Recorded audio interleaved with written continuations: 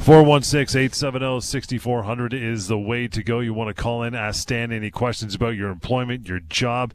Possibly you're a boss or an employer and you want to know moving forward what's the correct thing to do, or you got some questions about running your business and the personnel that you have hired anyway. Bring it on. Any questions under that umbrella? We're here for a little under 50 minutes to answer them. 416-870-6400. And you want to email, it is simply help@employmentlawyer.ca. Stan, brother, we always get to the week that was off the hop, and then we'll get into overtime, vacation, and statutory holiday pay. That conversation to follow, and some emails. But week that was, that's the ball's in your court, brother. What do you got? Absolutely. Thanks, John, and welcome to all our listeners. So I want to talk today about something that I see a lot of confusion around in my practice, both from employees and employers, and that's what happens during a sale of business. So I wanted to kind of discuss what kind of sales there are and what happens to an employee's rights and, frankly, the buyer and seller's rights as it relates to these sales. So firstly, the important thing to remember is that there's really only two types of sales of business. You know, just take away all the layers of corporations and what have you, and really you've got two types of sales. One is what we call a share purchase, where the buyer is literally buying the shares of the seller. And the other is what we call an asset purchase. And I want to talk about each. So the first, the share purchase one, this is literally where, as I mentioned, the buyer is buying the shares of the selling company or corporation. Okay. And in this instance, you're buying everything. You're buying the desks, the tables, the staplers, the book of business, the brand name even potentially. Okay. But on top of that, you're buying the liabilities, the debts, and in cases, the employees. In every case, you're taking on the employees. Right. In that case, unless you specifically said in the purchase and sale agreement, you're not doing that. And in this type of situation, when you're buying the shares of the corporation, you are taking on everything, including the years of service for employees. So if you're an employee and your business just got bought out, and usually, frankly, the employees don't know what kind of sale it is, you can kind of discern what kind of sale it is depending on what's changing and what's not changing. If nothing is changing, it's likely a share purchase. And that's great news for employees. That means that nothing changes with respect to your entitlements or your compensation. Gotcha. If you've worked there for 10 years and a new buyer comes in and buys the shares of the old company, you're still a 10-year employee. And in that instance, a lot of confusion arises because a buyer comes in and they try to introduce a new employment contract. And if they do that, it will more than likely be unenforceable. Because if you're already an employee and you're already been given your salary and you've got your job there, and the buyer comes out and gives you this new contract and there's nothing in it extra for you, there's nothing to give you, nothing being given to you as consideration. Right. The legal term that something has to be given to both parties for a contract to be enforceable. So if the buyer comes in, puts down a new employment contract that's got a nicely written, termination clause drafted by a lawyer, but they don't give you anything for it, it's not enforceable. And in the same instance, the seller, they have no liabilities in this situation. If the buyer's taking all the employees, they've sold their business, they've cashed out, so to speak, and they move on. Now, the other type of sale of business is what we call an asset purchase. And this one is a little bit more confusing because in this case, you're only taking on the assets of the corporation or the business. You are not taking on explicitly the liabilities of the corporation. And in this type of situation, technically speaking at law, the employee is actually being terminated by the previous seller and then will be offered new employment by the buyer. Okay. Often this happens seamlessly. There's a new company comes in, they just tell you, hey, we're the new company, nothing changes, no paper, no employment contracts introduced, and you just continue in that situation, continue working for the buyer. And in fact, in that situation, the ESA specifically says that the buyer has to take on your years of service. Right. And if there's no contract, they take on your years of service both from a statutory perspective, both as they relate to your minimum entitlements, and more likely than not, as it relates to your common law entitlements. That's the one, yeah. Yeah. But in this actual situation, the buyer can technically introduce a new contract because, again, you are technically a new employee. And in that new contract, as long as they say, we're recognizing your previous service, but we're also introducing this new employment contract with this new termination clause, that will be effective in limiting your entitlements in that situation. And so for one thing that sellers often get confused with is, they sell the company and the buyer decides not to take on some employee, and then they get sued. Well, from their perspective, we sold the company. What do we have to do with you anymore? Well, again, a termination has technically occurred at law, and the seller is still liable. Right. So the one piece of advice I have for sellers in that situation is if you're selling your company and it's an asset sale, make sure to give as much possible working notice as possible, because then you're eating away at the employee's entitlements, and at the end of the day, they may have nothing left which you may owe them. If it is an asset purchase and the buyer comes to the staff that's already working there and says, hey, new buyer, welcome, good to see you. Here's your new employment contracts. And the employee goes, ooh, I don't like what's written in this one. My other one I just started as a handshake. What are their options? Can they get out of it and get full severance? Well, that actually is a great question. It depends, and it's not a simple question because really, as you know, John, employees who have been terminated have a duty to mitigate their damages. Yep. And guess what? You've got an opportunity right in front of you, and it's exactly the same job that you just had. Right. So whether a termination clause in and of itself is enough to allow an employee to reject an offer is frankly not established in the case law. It's unknown. I'm sure one day some lawyer will test that theory, but right now it's very hard to say what the result of that would be. Now, ultimately, the seller is still liable as it relates to their minimum entitlements because, again, you can't mitigate those damages away. Yep. But as it relates to common law, it's an open question.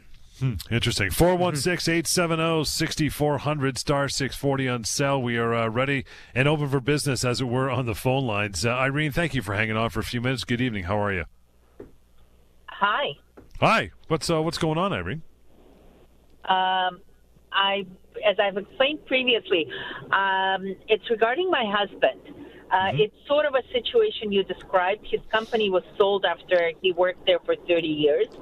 He came in the next morning to the next employer, and 2 years into his working, or 2.5 years, he was given a notice of 1.5 years in lieu of severance, and so was told that he will be terminated November of this coming year, or this year already. According to the common law, is he entitled to anything more than 1.5 years notice? So yes, there's very likely he would be entitled to more. So firstly, that sounds to me like he was either an asset purchase that they recognized all his years of service, didn't have a contract put in place to limit his entitlements, or it was just a share purchase and they took on all his years of service anyway. So, being a 32-year employee, he's likely entitled to more than 1.5 years in terms of common law damages alone. But beyond that, if the company is big enough, if it's got a payroll of over $2.5 million in Ontario, then technically speaking, he's under the ESA also entitled to what we call severance pay. Because severance pay cannot be provided as working notice to your husband. So they could have given him 30 months of working notice. But even at the end of that working notice, they have to pay out his minimum entitlement as relates to severance pay. And your client, in your husband's situation, it would amount to 26 weeks because he tops out at severance after 26 years. Mm-hmm. Thank you very much. I am not sure what their payroll is like, whether it's whatever millions a year. I'm not 100% sure about that. But I guess he needs to seek legal advice. Absolutely. I would definitely tell him to give us a call in the morning. We can certainly help figure that question out. As a general rule of thumb, what I like to tell clients is $2.5 million is 50 people making $50,000.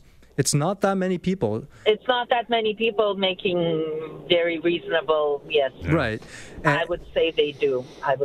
Well, then at the end of that 1.5 years of notice, he is very likely entitled to a further 26 weeks of severance pay. So have them give us a call, and we'll definitely be able to help you out. I absolutely will. Thank you so much for taking my call.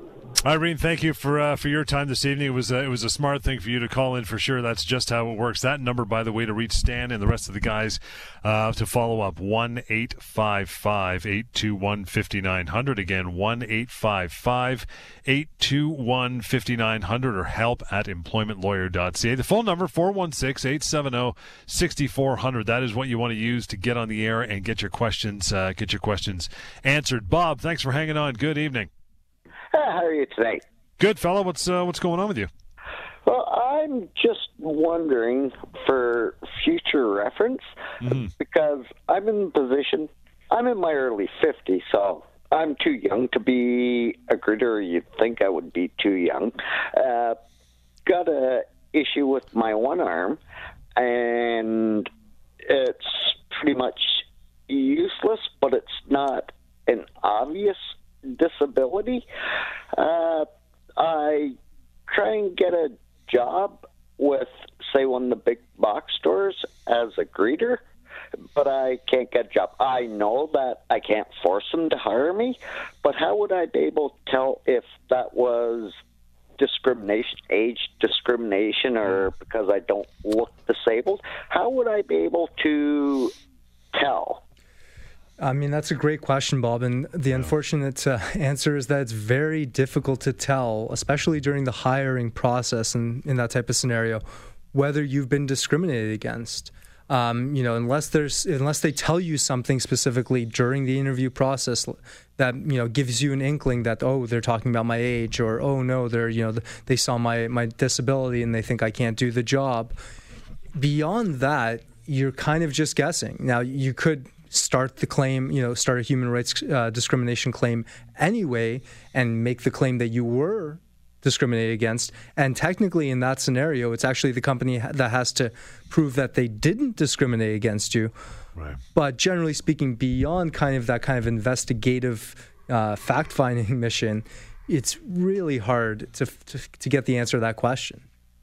Yeah, and while this isn't an obvious disability, it's not like I've got one arm and one leg cut off, or I'm physically handicapped and paralyzed from the waist down and have to be in a wheelchair. Mm-hmm. Yeah, I mean, and it obviously sounds like, going into a interview, once they see your resume, they love your resume, they're interested in hiring you, and then they would pretty much, I'm assuming, be able to tell if you come in a wheelchair that you've got a medical handicap. And again, because it's so visible, it really becomes difficult to discern whether it's discrimination or they just went with another candidate. Yeah, and then vice versa, it's not an apparent something that you could see as in a disability. So. Mm-hmm. Okay, well, thank you very much for your time. Thanks, Bob. Appreciate the call. Let us know how it goes. We're going to take our first short break here and get the phone lines filled up. Now you have time to call in. Use the number 416-870-6400. That is it. Or help@employmentlawyer.ca through emails.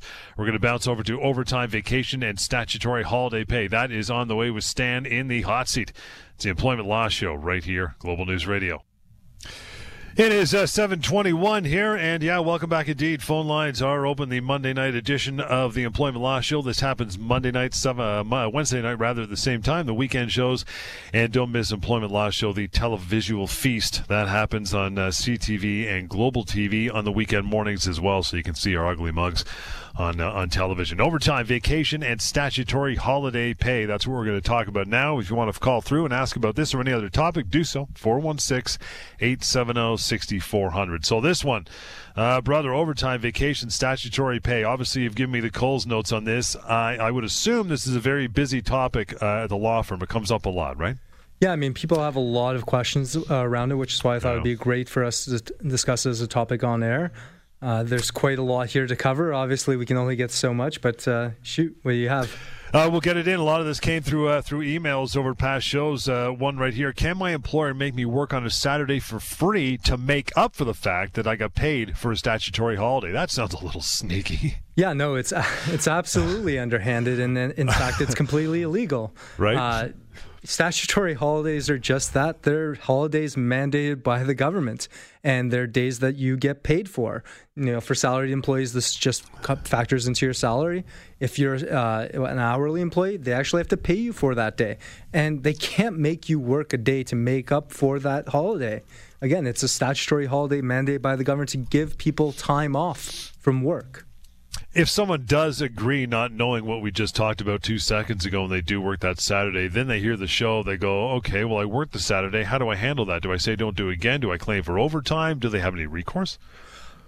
Absolutely. I mean, the one thing I'll say is that the Ministry of Labor isn't great in most scenarios, but one of the things it's really good for is things like overtime, statutory holiday pay, and vacation pay. You can call in, file a complaint. You can do it while you're working there. It may be a little awkward, I'll be honest. But the ministry will come in and they'll ask for the pay records, and they'll ask for the employer's information in response to your claim. And if they found that you were in fact forced to work on the Saturday for free, and in lieu of the statutory holiday, likely you'll likely get overtime for that, because frankly it's not a day in lieu of. It's actually extra time you've worked that week, which will be added to your weekly hours. You got questions about this? You want to call in? Don't hesitate. This is why we're here, to get those questions on and get some answers happening. It's 416-870-6400. That would be the number. Overtime, vacation, statutory holiday pay. Another question comes through. Says, I've been working as a contractor for the last 4.5 years for one employer. After listening to your show, you know what's coming, I realize that I am really an employee at law. Am I entitled to vacation and statutory holiday pay for the years I was misclassified as a contractor? So, great question. And the short answer to it really is yes. If a court of law or the tax man comes in and determines that you're actually an employee, well, guess what? You should have been paid vacation pay. You should have gotten statutory holiday pay or days off and been paid for that.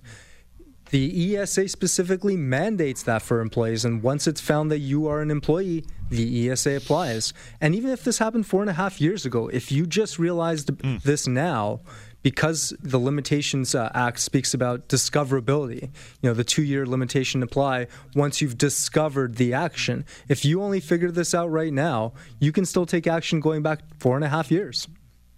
This is the topic is vacation, overtime, and statutory pay in that regard. When you're discovered you are not, from listening to this show, actually a contractor, you're an employee at law. I mean, the overtime issue is just a drop in the bucket compared to some of the crap you're going to face when this all gets cleared up. If you've been working under the impression that you are a contractor, I mean, there's going to be tax implications. There's going to be all kinds of stuff, right? Yeah, I mean, and they may not all be good necessarily for employees in that situation. Right. It can come down, the CRA can come down very hard. It can hit you with, back taxes. It can hit you with penalties that are even greater than the taxes you have owed to begin with. So it often turns on, how creative an accountant you have and how much you're writing off that legally you might not be allowed to as an employee. Right.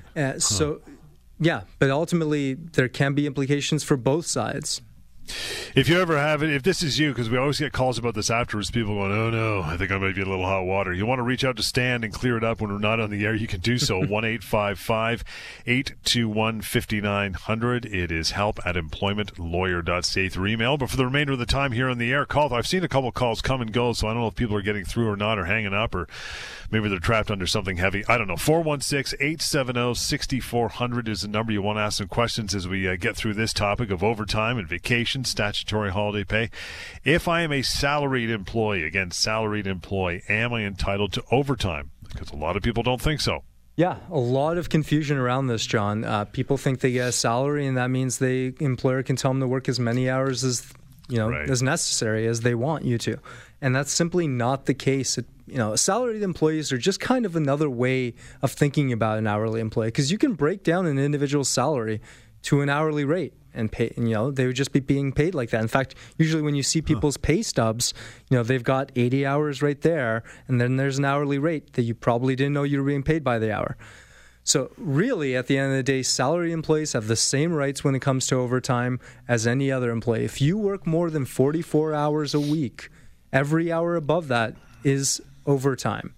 And again, your employer cannot physically force you to either work overtime, or they can't make you work more than 48 hours a week unless you explicitly agree to.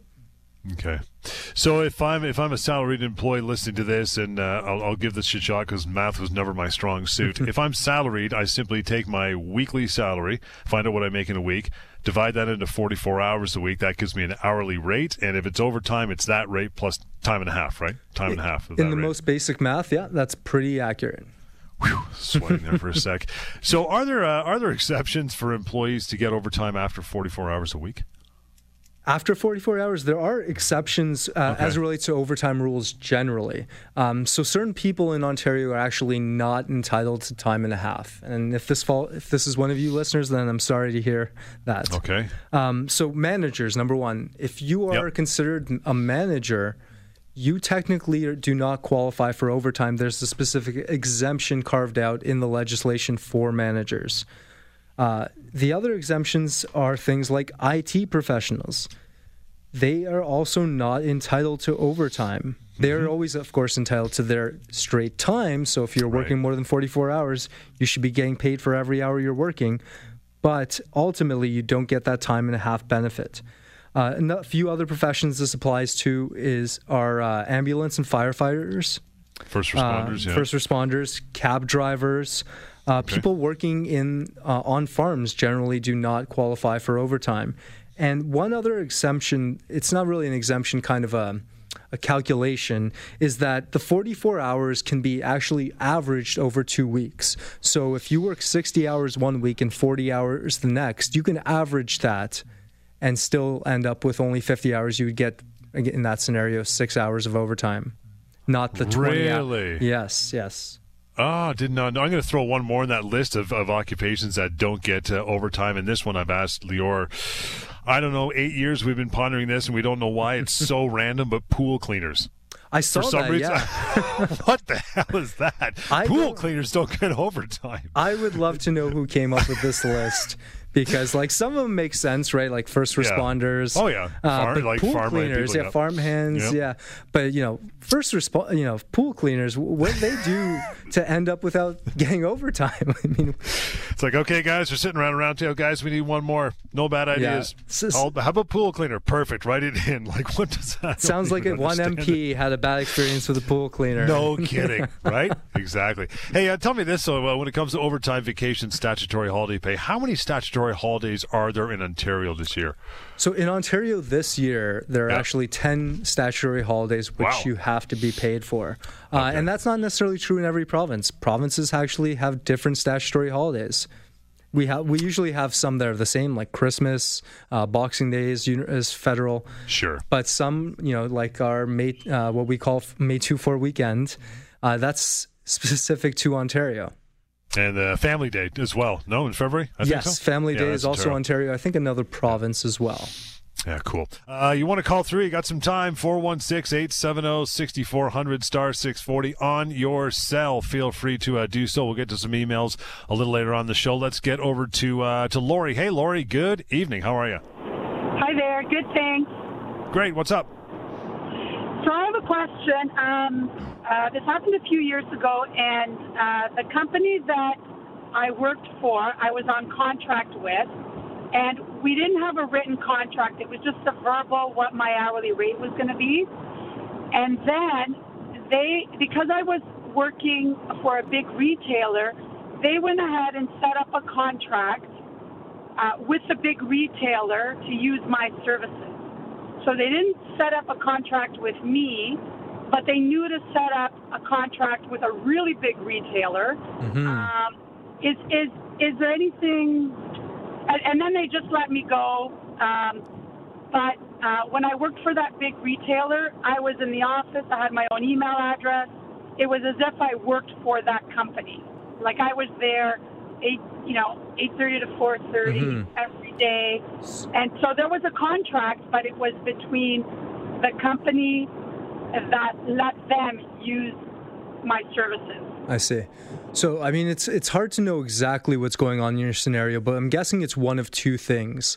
Either your employment is being seconded to the retailer, they're basically loaning you to that retailer, Or they may have actually what we call assigned your contract to the retailer. Contracts can can actually be transferred, just kind of similar to how a sale of business when we were talking earlier. Your contract can be transferred around, and if that's what happened here, then technically the big retailer would take on your contract in this scenario. But you're saying that your old employer terminated you? So I don't think my contract was assigned because my original employer continued to pay me, and they terminated me. But it was a verbal term, like, we don't need your services anymore. Okay. But I don't know how it terminated between them and the big retailer. Right. Well, ultimately, I mean, if you're still being paid by the previous employer, they're likely still your employer in that scenario. Even if you're working off-site at a different place, it can get quite murky depending on how long that relationship lasts. But if you work for one company and they say, hey, go work over there, and assuming that's kind of within the wheelhouse of your duties and responsibilities, they're technically allowed to go and tell you to work somewhere else. Now, it could be a constructive dismissal, which is a whole different can of worms. But legally speaking, there's nothing wrong for them to say, hey, we've contracted with this big box retailer, and this is where we need you to work for us moving forward. Okay. Is there anything wrong that they didn't give me a contract, but then they knew to set up a contract with the other employer, with the retailer? So not technically, no, because, even if you don't have a written contract, you always have an implied contract. The law steps in that scenario and says, hey, here are the basic tenets of what your rights are. And if they have a contract in that scenario with the other company, that's more of a commercial contract. They likely have a contract that says the big box retailer will pay them X amount. In exchange, they will do X for that company. Laurie, appreciate your call. You want to move on and talk to Stan again? You could do so. 1-855-821-5900.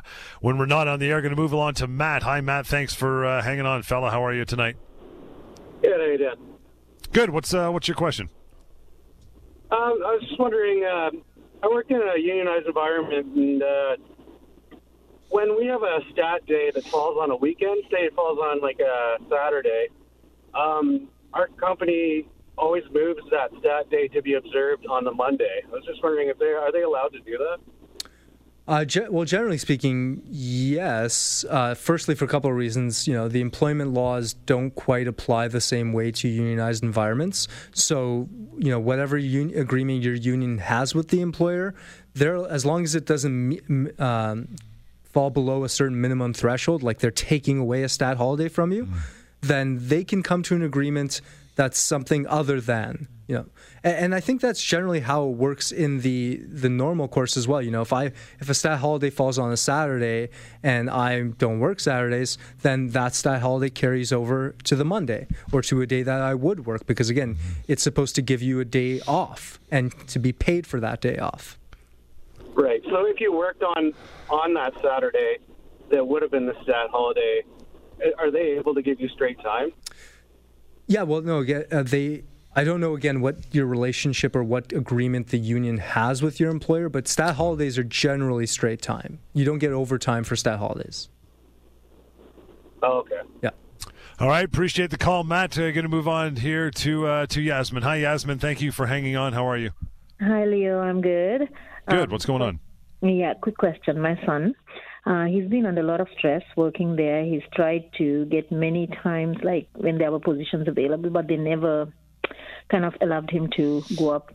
And it's been stressful. He's having stomach ailments and stuff so he's gone to a doctor and he got some forms, and now it's come back saying that that's not good enough for him to keep away from work. Okay. Well, what I can tell you is that, ultimately, if your son's doctor, medical professional, has just said in a written note that, hey, this person needs time off work, that's not really open for an employer to question. They have to have a really, really good reason to doubt that medical professional's opinion. So again, if your son's doctor said he cannot work, the employer can't say, well, that note's not good enough, we want more information. And in fact, there's certain information they can never have, like, your son's diagnosis. They are never allowed to know that information. It's actually the insurance company coming back and saying that, no, it's not as bad, that he has to stay home. So is this in relation to applying for disability benefits? Yes. Yeah. In that scenario, it's a little different. The insurance company, is the one who evaluates whether your son qualifies for short-term disability, and they get, unfortunately, they make the decision. That doesn't mean that the decision is final. That doesn't mean that their decision is right.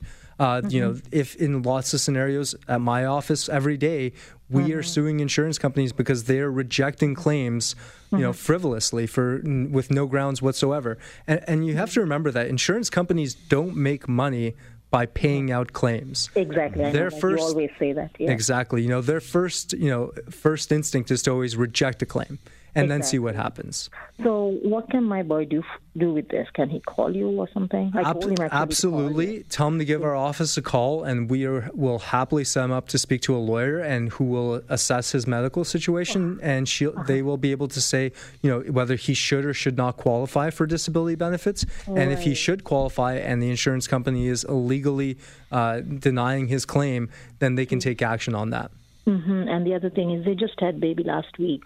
So all this was stressing him out, and he's trying to go, like he's the one candidate who's doing that job, and they give it to somebody else. All the politics that goes around, right? Of course. Kind of stuff, yeah. So, and the insurance company, he told the insurance company over Christmas, my doctor is going to be away for a month, and give me the paper so I can get it. Now they stopped his pay as of this week. Right, as of the last pay, he's not been paid, and so they're having a struggle, And I'm really sorry to hear that, and that sounds awful.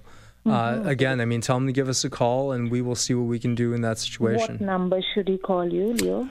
I'll give it to you right now, Yasmin. That number to get a hold of Stan, pardon me, or Lior moving forward, 1-855-821-5900. Again, 1-855-821-5900, and help at employmentlawyer.ca. I want to remind you as well, since Yasmin kind of brought it up, and we alluded to it, that the other half of the firm, Stan, that not the side you and Lior deal with, but is the side that Savan and his team deal with, is the disability law. In fact, the disability law show is on this radio station as well on the weekends if you haven't caught it, because there is often, perfect example, so much interplay between the employment side and the disability side. You guys have got that market cornered because under one roof you can deal with both at the same time, right? Absolutely, and that's disability law is something that's becoming a lot more prevalent. There's a number of reasons for that.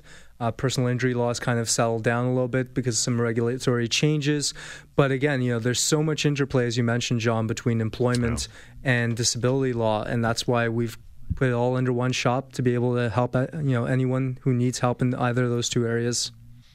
We had a text question come through. Actually, it was somebody who called in but didn't hang on the line. So our good screener says the question was: is it illegal for a gas station to deduct money from a worker's paycheck to cover gas stolen by a customer? Yeah. No, that is absolutely illegal. The ESA specifically says that an employer cannot withhold wages or set off against your wages, and that is in respect to both proper set-offs, where maybe you took a loan from the company and they let you go and they want that money back. They can't withhold your wages for that loan. And also improper set-offs, like this scenario where, through no fault of this poor employee, somebody happened to steal from the company. That's not the employee's fault. And in fact, even if it was their fault, there's a term called vicarious liability, where your actions, if you're acting in the normal course of your duties and responsibilities, and because something happens. The classic example in the case law is there's a construction site and something terrible happens that results in a lot of damage, and it turns out it's this one employee's fault. And the question becomes, can you sue that employee, or do you sue the company? And the answer that ultimately came down from the courts is that it's the company that's liable as long as the individual's acting within their duties and the negligence isn't of such a ridiculous standard that, it could have happened in most normal circumstances. Want to slide over to Rob here on the phone. Hey, Rob, good evening. How are you? Hey, what's up, guys? Nothing, Pally. What's going on? I just wanted to get a quick clarification before you guys get off the air for the night. A couple callers ago, you had a gentleman, union guy, he was talking about stat holiday pay. So toss the union part of it out.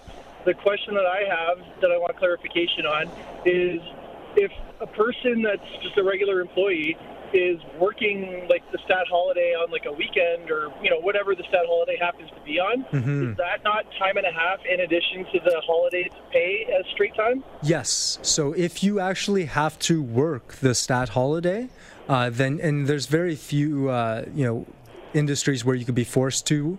Usually the big ones are retail and the restaurant industry. But if you do happen to work that day, you get time off and usually time off and a half. It does count as overtime in that scenario. Okay, so it's time and a half plus so would you not be at essentially 2 or like time and a half plus the stat holiday pay, so 2.5 times? Well, no, you get basically either a day and a half off, or you get time paid in lieu of that time and a half. But you could also, essentially, if you're not taking the lieu time, that's double time and a half. If you're not taking the lieu time, you get time and a half for that day. But not the stat holiday pay as well? The stat holiday pay is the day that you're getting paid for. If you don't, and usually you would have to take the day off. Your employer would actually have to force you to take the day off. You're right. If you don't get a day off whatsoever, you do have to be paid for that day. Yeah, so I'm just saying, as an example, say somebody they're working in a call center, right? Like monitoring, say it's like you're monitoring, I don't know, security systems, ambulances, whatnot, and you're working the stat holiday because it just happens to fall upon your regular shift. You get the time and a half for working that day in addition to the statutory holiday pay, which generally is a separate line item on the pay stub, correct? Yes. Again, and you can get the time and a half in the day in lieu of and be paid for that day in lieu of. And ultimately you would get that pay.